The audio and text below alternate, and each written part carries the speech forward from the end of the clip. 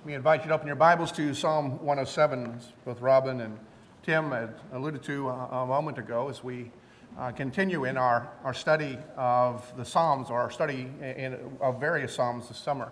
I greatly appreciate the camper taking the lead on that this summer and taking the bulk of these messages, and then the opportunity to share with others. We are so blessed to have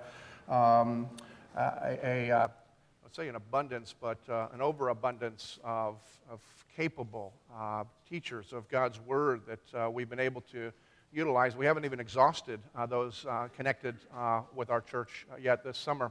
And then as I have the opportunity to speak this morning, next week we have a special opportunity to come and not only be fed in God's Word, but to encourage a young man that will eventually send out of here begrudgingly.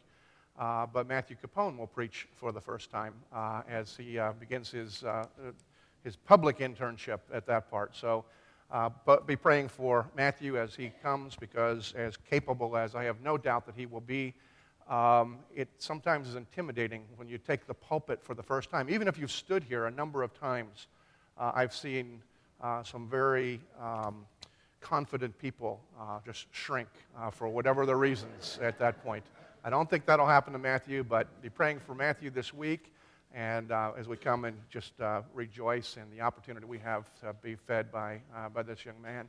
Then I'll preach again, and then Camper will wrap us up in this series on Labor Day weekend with the last of the Psalms, and then we'll begin a new series after that.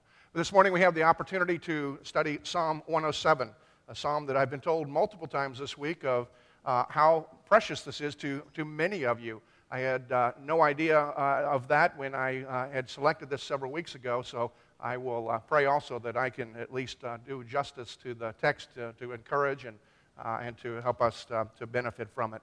So in order to do that, let's go to the Lord that He would speak through me and maybe even despite me. Our Father, we do come to your word in this hour. We thank you for the word that you have given to us, that we may know who you are and not be left to our own speculations.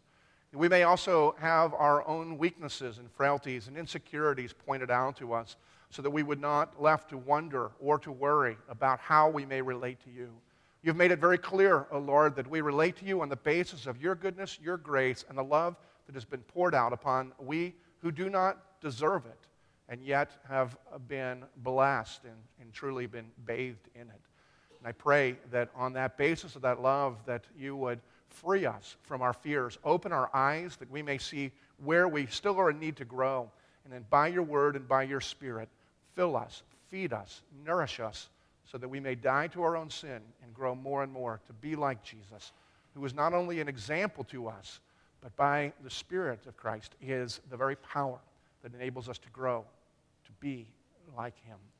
Lord, feed us, nourish us, strengthen us, change us, we pray, as we consider your word here this morning. I pray all of this in his precious name, Christ, who is the Word incarnated. Amen. As Robin had pointed out, and we sang this morning a little bit of part of Fanny Crosby's story, as she declares her story, both poetry, so that we can even enter into her story, share part of her story. I want to ask you a simple question. If somebody was to come and ask, so what's your story? How would you respond? See, stories are very, very important. They're not simply means of entertainment, but they are very, very important in our culture. John Cotter, who's a professor of Harvard, an expert in leadership, in an article that he wrote in 2006 for Forbes magazine, he said, "Over the years, I have become convinced that we learn best and we change from hearing stories that strike a chord with us." And similarly, in an article from Psychology Today, the author made this point. He said, "Telling stories is the best way to teach and persuade and even to understand ourselves. Stories are not only entertaining and not only informative, but stories are important and stories are powerful." And so the driving question this morning as we consider this text is, what is your story? How would you respond if somebody asked you what your story is? And it's particularly pertinent because Psalm 107 is an invitation. It's even more than an invitation. It's really It's an exhortation for Christians, those who belong to the Lord, to tell our stories. This psalm begins, and we'll work through the psalm rather than reading it all at once and going back, but we'll work our way through it. But the psalm begins with a theological statement.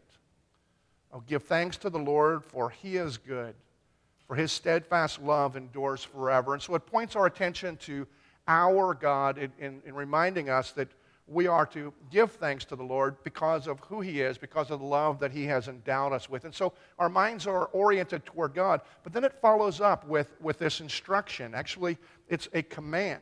As we're thinking about who God is and what God has been revealed to be like, in verse 2 we're said, let the redeemed of the Lord say so, whom he has redeemed from trouble. In other words, it's not enough for us to know this and to relate, as important as that is, but this passage is a command for all of whom have been redeemed to declare, to say that the Lord is good and why he is good.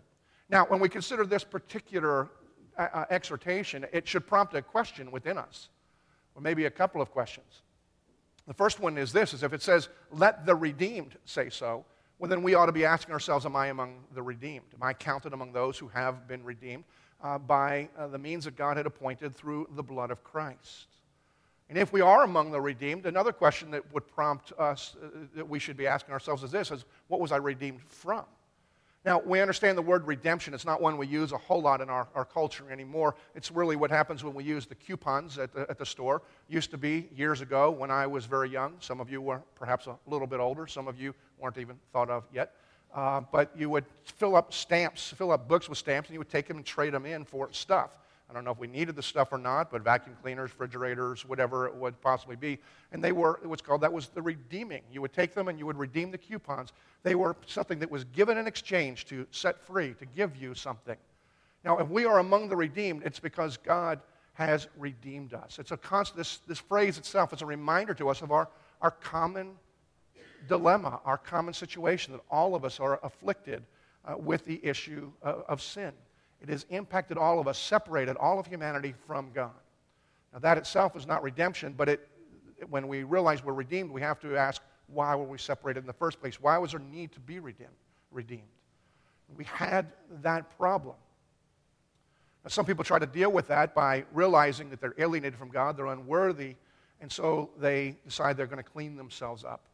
They try hard. They find the rules. They follow the rules. And others then isolate themselves. They decide that there are things that are bad. There are things that are good. I'm going to align with that which is good. I'm going to isolate myself from that which is bad. I'm going to secure it out. And then that way feel that we are secure. But it doesn't actually resolve the problem because our dilemma is within us. The idea that we somehow will be able to become good. Somehow we'll be able to relate to God. Somehow we will be in good shape if we just keep ourselves away from those things that are bad. It's somewhat like, you may have heard this before, somewhat like the old horror movies back in the 80s, at the end of the movie when it seems to have already climaxed, and usually the young lady who is running from the evil, from a monster or from some hideous thing, finally escapes, gets inside of her house, shuts the door, locks it, bars the door, thinking that she's finally safe, and because they want you to come back for the sequel, only you get a peek at the reality is while she is finally relaxing away from the thing, that the monster that she's running from is actually inside, and she's now barricaded herself inside with the very thing that is threatening her. That's our lives as well. Because our natural inclination, when we realize that we don't measure up, usually to people's standards, and when we're reminded that we don't measure up to God's standard, is we're going to buck up, we're going to get better, and then we're going to isolate ourselves from the problem. Only problem with that is the problem is within us, and when we barricade ourselves from anything, it doesn't resolve the problem, and we actually relax at the very time that we are most in danger. Sin still is at work. But the promise of the word redemption, those who have been redeemed, we're reminded that the good news of the gospel is while we're unable to rescue ourselves, it's God who does rescue us. He redeems us. He sends Christ. While there is no forgiveness of sin, there is no way that we can be set free except for the shed blood. That's the only thing that brings forgiveness of sin. God sent His Son. Jesus willingly came, laid down His life for us, that all who God grants the ability to believe are now redeemed. His blood paid the penalty that was necessary to set us free. And so we ask that question, and we're reminded once again of what the gospel is. We are asked at the very beginning of this to think of who God is. And then, are we among the redeemed? And if we're among the redeemed, we're to declare how good God is. We're to tell our own stories of how we know God is good. We're to tell our own stories of how God has redeemed us and what he has redeemed us from. In the bulk of the rest of this passage, there are 4 different stories, 4 distinct testimonies of how God has redeemed different people. They're basically poetic pictures of peril from which God has called a people to himself, set them free. And in this, he's painting a picture and showing us how God is at work, even in unusual circumstances in life. And sometimes we're reminded in this that he uses those very circumstances to bring us to himself. And so what I want to do this morning is to look at those things, because as I look at this particular text, I think that the driving thing, there's really 2 things that we're compelled to do. The first is we need to know our own stories. And in this passage we see, beginning in verse 3, the different kinds of stories. In verse 3, we begin to find, or in verse 4, we begin to see that there are some who just wandered in the wilderness. Let me read beginning verse 4 through verse 9 as we see the situation here. Some wandered in desert wastes, finding no way to a city to dwell in. Hungry and thirsty, their soul fainted within them.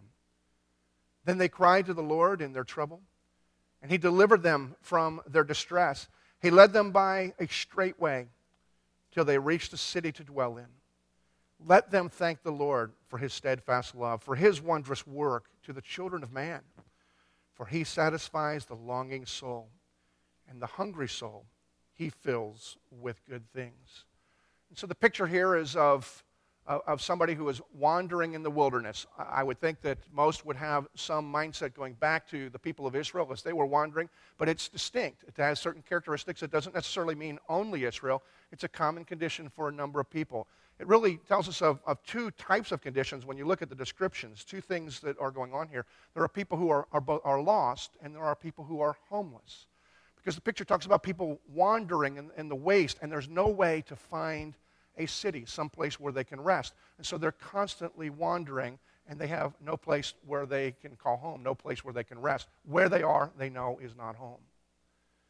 Now, a few weeks ago when I had the opportunity to be in the Cherokee Indian Reservation, which is butts against the Smoky Mountains, I had heard, I saw in the newspaper that once again, it happens most years, every once in a while, there was a boy, he was probably 11 or 12 years old, who separated from his family while they were hiking in the Smokies, got off of the trail, and it had been lost for a couple of days. And it was in the news when they found the boy. But you can imagine what he was thinking and what he was feeling, and the time when he realized he had wandered off the path. He was separated from everybody, and everywhere around that he's looking, there are trees. He can't see above them. He can't see around them. Every place he looks essentially looks the same. He doesn't know where he's going.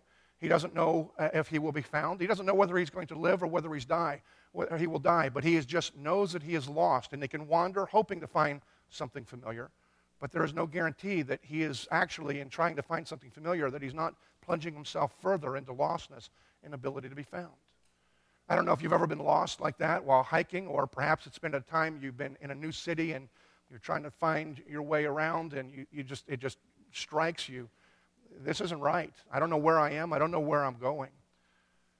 And how you may feel at that time, but that's really what we need to ask ourselves is, how do we feel when we're at that kind of lostness, and how do we respond to that kind of lostness?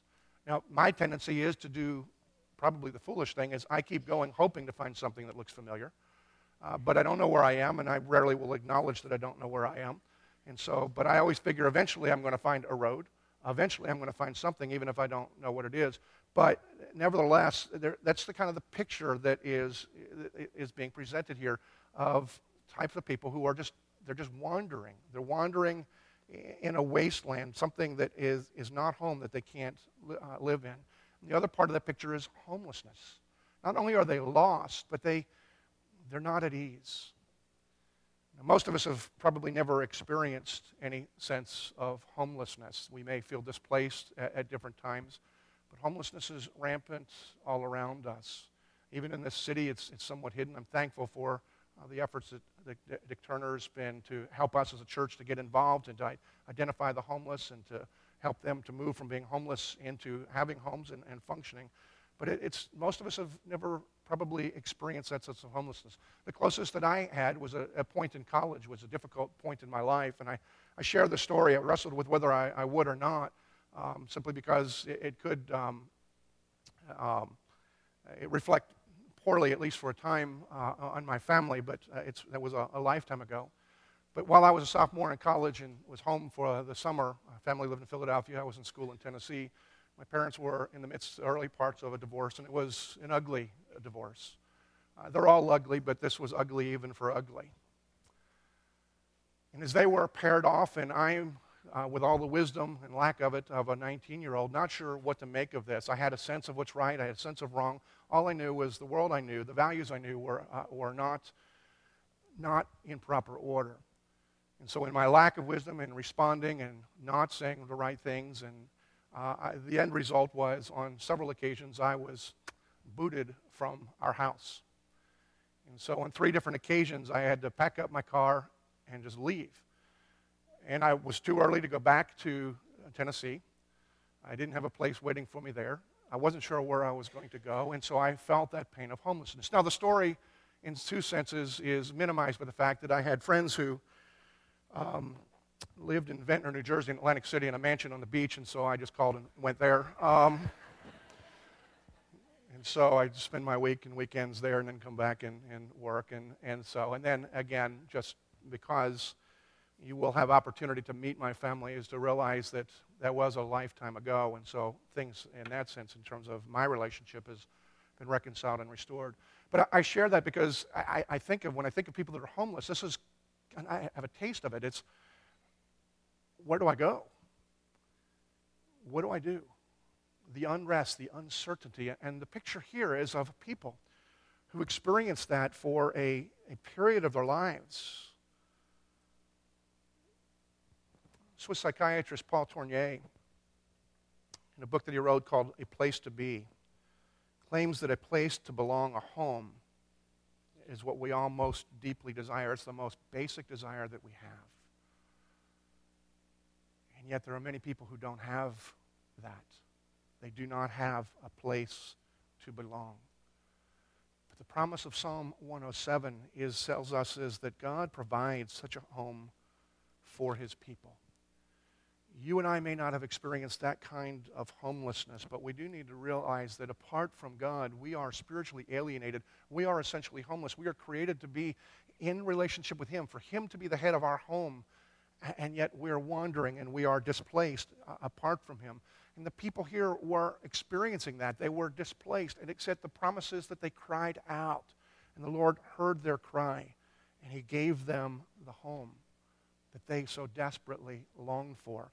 And so in the first type of person, the Lord has delivered them. The Lord has brought them in his goodness. He's poured it out. And so the psalmist says, as David says here, he led them, in verse 7, he led them by a straight way. In other words, it wasn't even a difficult way for them. He brought them, and there was an easy path for them till they reached the city to dwell in, which is a picture of the new heaven, the new earth, the new Jerusalem. And the response should be, let them thank the Lord for his steadfast love, for his wondrous works to the children of man. For he satisfies the longing soul. He meets that most basic desire. And the hungry, those who are in need, the hungry soul he fills with good things. There's a second type of people that he talks about here, and he says that there are those who walk in darkness. We pick up in verse 10. Some sat in darkness and the shadow of death, prisoners in affliction and in irons. For they had rebelled against the words of God and had spurned the counsel of the Most High. And so he bowed their hearts down with hard labor, and they fell down with none to help. Then they cried out to the Lord in their trouble, and he delivered them from their distress.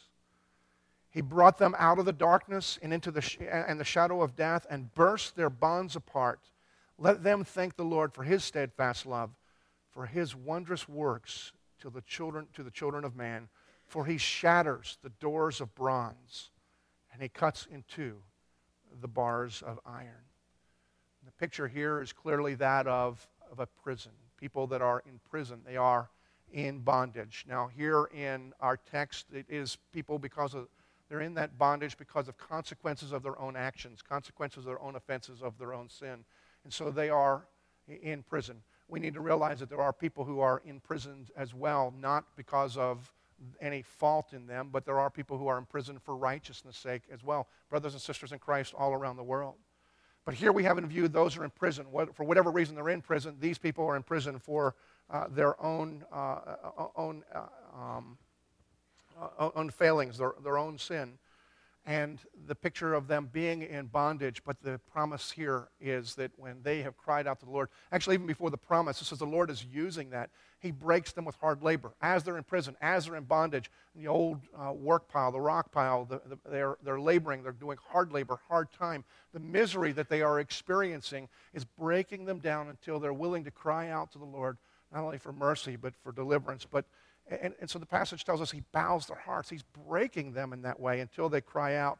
And when they cry out, the Lord in his grace, he brings them out of their bondage. The vision here, he shatters the doors of bronze and the gates of iron. Those things that are the strongest things in keeping people trapped, the Lord just smashes them. John Bunyan, the great Puritan, the author of Pilgrim's Progress, was also a prisoner, and he was a prisoner for righteousness' sake, but he reads these verses and he thinks about them, and he said that these verses are a description of the breaking of the bronze gates and the iron bars of his own closed-up heart. So while he's in prison for sake of righteousness, he's looking at this promise and realizing he's in prison, his own heart is in prison, and this is the promise of God that he will break through, he will unleash you from that which bondages you. And the reason that is significantly important is, again, while most of us have probably not done time, and I hope most of you don't do time. I hope I don't have to do time for anything, for righteousness or unrighteousness. The reality is many of us are imprisoned nevertheless, maybe not with real iron bars, but we are imprisoned figuratively with our addictions or depression or guilt. Things that just don't seem to let go, things that we don't seem to be able to break through. And so they have us. And the promise here, as Bunyan was pointing out, is the thing that has our heart that keeps us feeling that we're in prison. The promise of God, the power of God is at work, and as we cry out to him, as our hearts are bowed, knowing our need of him, that he will break the iron, he will break the bronze. There's nothing that will be able to contend. The gospel is more powerful than anything that has us. So the psalmist here, as he says, as we are set free, our response is, verse 15, is thank the Lord for his steadfast love, for his wondrous works to the children of man, because he does shatter the bronze, and he cuts in two the bars of iron, the things that hold us and contain us. There's a third category of people that we see in here in verses 17 through 22, that some were fools. Now, it's tough to improve on Forrest Gump's definition of a fool. Stupid is as stupid does. And that's what we see described here in these verses. In verse 17, some were fools through their sinful ways, and because of their iniquities suffered affliction. They loathed all kinds of food, and they drew near the gates of death. And then they cried to the Lord in their trouble, and he delivered them from their distress. He sent out his word and healed them, and he delivered them from their destruction. Let them thank the Lord for his steadfast love, for his wondrous works to the children of man. And let them offer sacrifices of thanksgiving and tell of his deeds in songs of joy. People he's describing here in this passage were people who were acting foolish, acting in ways of their own wisdom, doing whatever it is that they felt like they were going to do, initially believing that they were either immune or no consequences would come. And the end result is not only sorrow, not only stress and tragedy, but we see the day-to-day effects. It describes people who just, they loathed food and they were suffering. And again, as I've had opportunity to do counseling in a number of venues, and particularly as I work with some perhaps that are involved in substance abuse, that was the first thing that comes to my mind when I think of the loathing food. The meth addicts and the crack addicts, as they get more and more in the addiction, you find they don't eat. They just have no taste for anything. Depression does the same type of thing. People just don't, it has them, whether their depression is from their own guilt or for something that they're not dealing with. But these are people that continue to act in their own wisdom, contrary to what God has called. And the end result is suffering and the sense of losing any touch with anything that is really is beneficial for them. And yet, as they also come to the end of themselves and cry out to the Lord, the great promise is that the Lord delivers them. He delivers them from their distress by sending His word, reminding them of who He is and what His promises are. And people who are delivered are to give thanks to the Lord for His steadfast love. And then we have one final one. It's those who are at wit's end, beginning in verse 23. Some went down to the sea in ships, doing business on the great waters. They saw the deeds of the Lord, His wondrous works in the deep. And the picture here at the beginning is not anything wrong with these people. They're going to work. They're working on the great seas. And actually, they may be amazed as they see the power and the majesty of the Lord through the majesty of the seas and that which they may be capturing and realizing that they are insignificant and God is great. But as the story continues on in verse 25, for He commanded and raised the stormy wind, which lifted up the waves of the sea. And they mounted up to heaven, and they went down into the depths, and their courage melted away in their evil plight. They reeled and staggered like drunken men and were at their wits' end. And they cried to the Lord in their trouble, and He delivered them from their distress. He made the storm be still, and the waves of the sea were hushed, and they were glad that the waters were quiet, and He brought them to their desired haven. Let them thank the Lord for His steadfast love, for His wondrous works to the children of man. Let them extol Him in the congregation of the people and praise Him in the assembly of the elders. And here's a picture of people, perhaps that they are people that are apart from the Lord, but not doing what we would consider evil. Perhaps they may even be believers. It can happen to any one of us, that we go through our lives and we may be conscious of certain things that are wonderful, bringing attention to the Lord. But in our lives, sometimes storms of life will happen, things that will certainly threaten to undo us, where we melt away. Our courage just melts away. We tremble. We don't know what to do. We act in reaction and in ways that will appear foolishness because we are out of control. And trying to regain control, flailing, it may appear that we function like drunken men because we don't have any bearings. And yet the promise of the Lord is that He uses these circumstances at times to bring people to the end of themselves. That when people in this situation cry out to Him in His mercy and in His grace, He calms the storms and He brings them safely into the port. And we're to give thanks to the Lord. Those who are in that circumstance are to give thanks to the Lord. Now, these are 4 different stories of testimonies of people who have been delivered from the Lord. And the Lord in each one is saying, give thanks. And so one of the questions that we need to ask ourselves is, do these stories define any of us? Or is our story anything like this?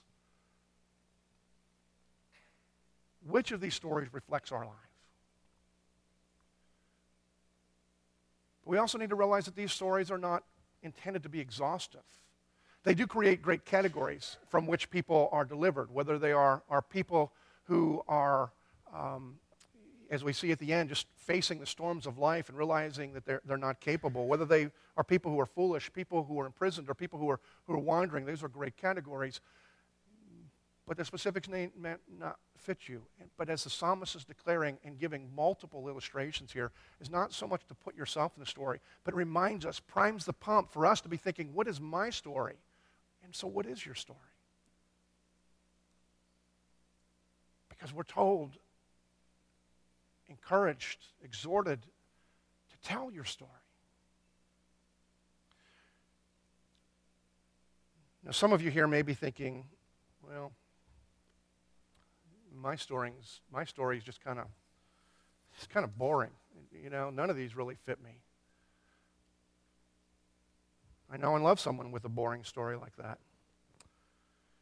When Carol and I were dating for a little while, I'd asked her, what's the worst thing you ever did? I'm trying to get down past the surface on things here. She said, when I was 5 or 6, my dad was working in the yard, and I was helping him some. And he told me not to go into the street, not to step off that curb. And so I walked over, and I put my toes over the edge of that curb. And I said, I don't think we can date anymore, because in some states there's laws against things like that. And by and large, she was telling the truth. That was the reality. That's the worst that she had done. Now, some of you may have stories similar to that. And, so what are you redeemed from? The threat of a car that runs up on the side of a curve. It just doesn't seem like that great of a story. But if you fall into that category, you may in one sense have the greatest story of all. Because your story is not really boring. It is a story of a God who, in His grace, has preserved you from your youth, protected you from and restrained you from the foolishness that would cause you or other people harm. It is an awesome picture of a great God. And the mark of a great testimony is not how much attention it brings to you, but how much attention it brings to God and His character, His nature, His love. You may be boring, but your story is not. Your story is important.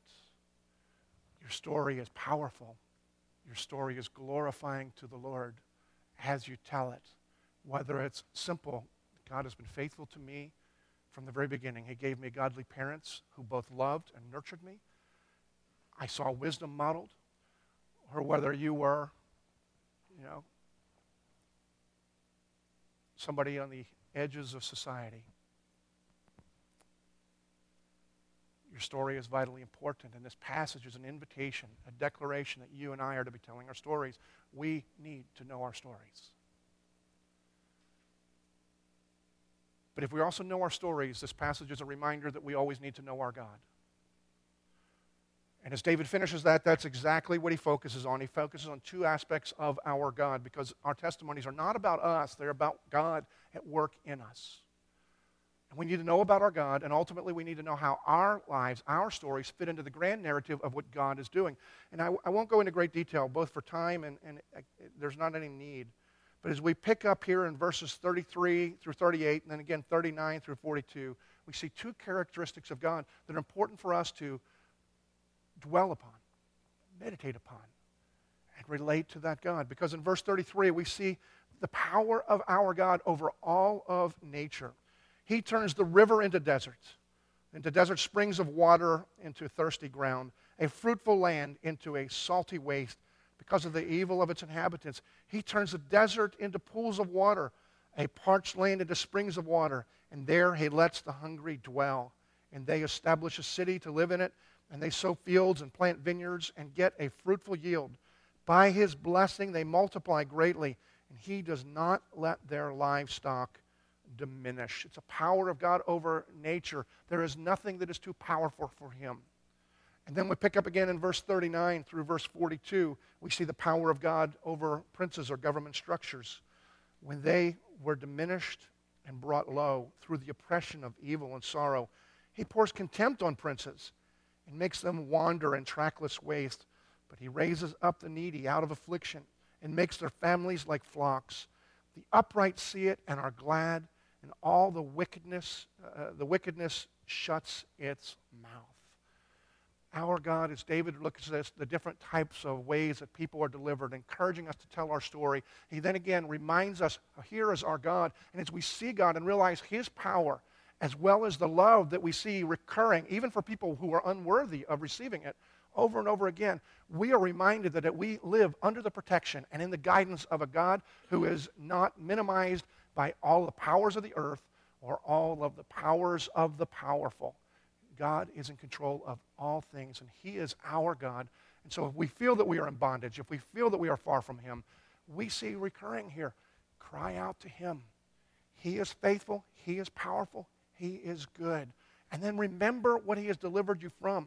Remember what he has delivered you from even within yourself, that you were able to tell your story. Because stories are an act of worship to the Lord. Stories are a means of encouraging others. Stories are a means. Your story is a means of helping people see the reality of the gospel, that they may also be delivered. Stories are able to fortify us in our faith as we are reminded of how God has been faithful to us and to others through time.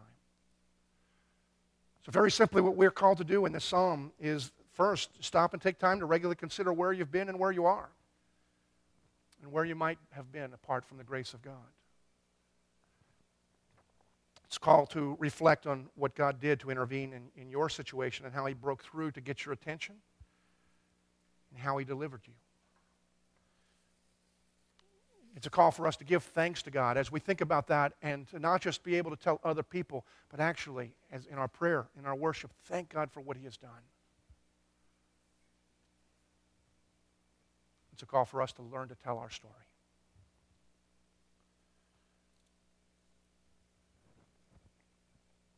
Spending time with some Native Americans, I've done a fair amount of reading on the different Native American cultures, particularly Cherokee, and there's an old Native American saying that says this: it takes 1,000 voices to tell a single story. Peter says it this way: always be prepared to give an answer to everyone who asks you to give the reason for the hope that you have. It's an encouragement, a New Testament encouragement, to say, as you have opportunity, tell your story. And if we take the wisdom of the Native Americans story, which is this thing, it takes 1,000 voices. The reality is, each of our stories is a little different. But as they come together and people hear, we each paint a portion of the picture of God's redemption of a people who are lost, wandering, in bondage and alienation from him, his greatness and his love. We understand more of what God is like, and those who hear our stories have a better understanding of who God is like. He is calling people, as the beginning says, from every direction, north, south, east, and west. And they come as they hear our stories. And David ends this psalm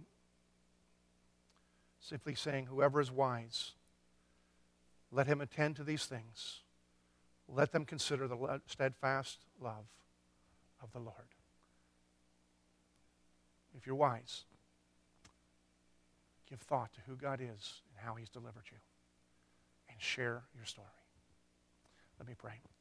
Father, we give thanks to you for all that you have done, and pray, Lord, that you would open our eyes, that we might remember yet again our own story and how you have delivered us and brought us into your family. For those who may still be wrestling with this, who may be in the midst of the storm or still feeling in bondage, I pray, Lord, that they would hear these promises and realize even in their hardship that you are calling out to them, that you will deliver. Father, may we be wise, remember and attend to these things, and share our story for your glory. I pray in the name of Jesus.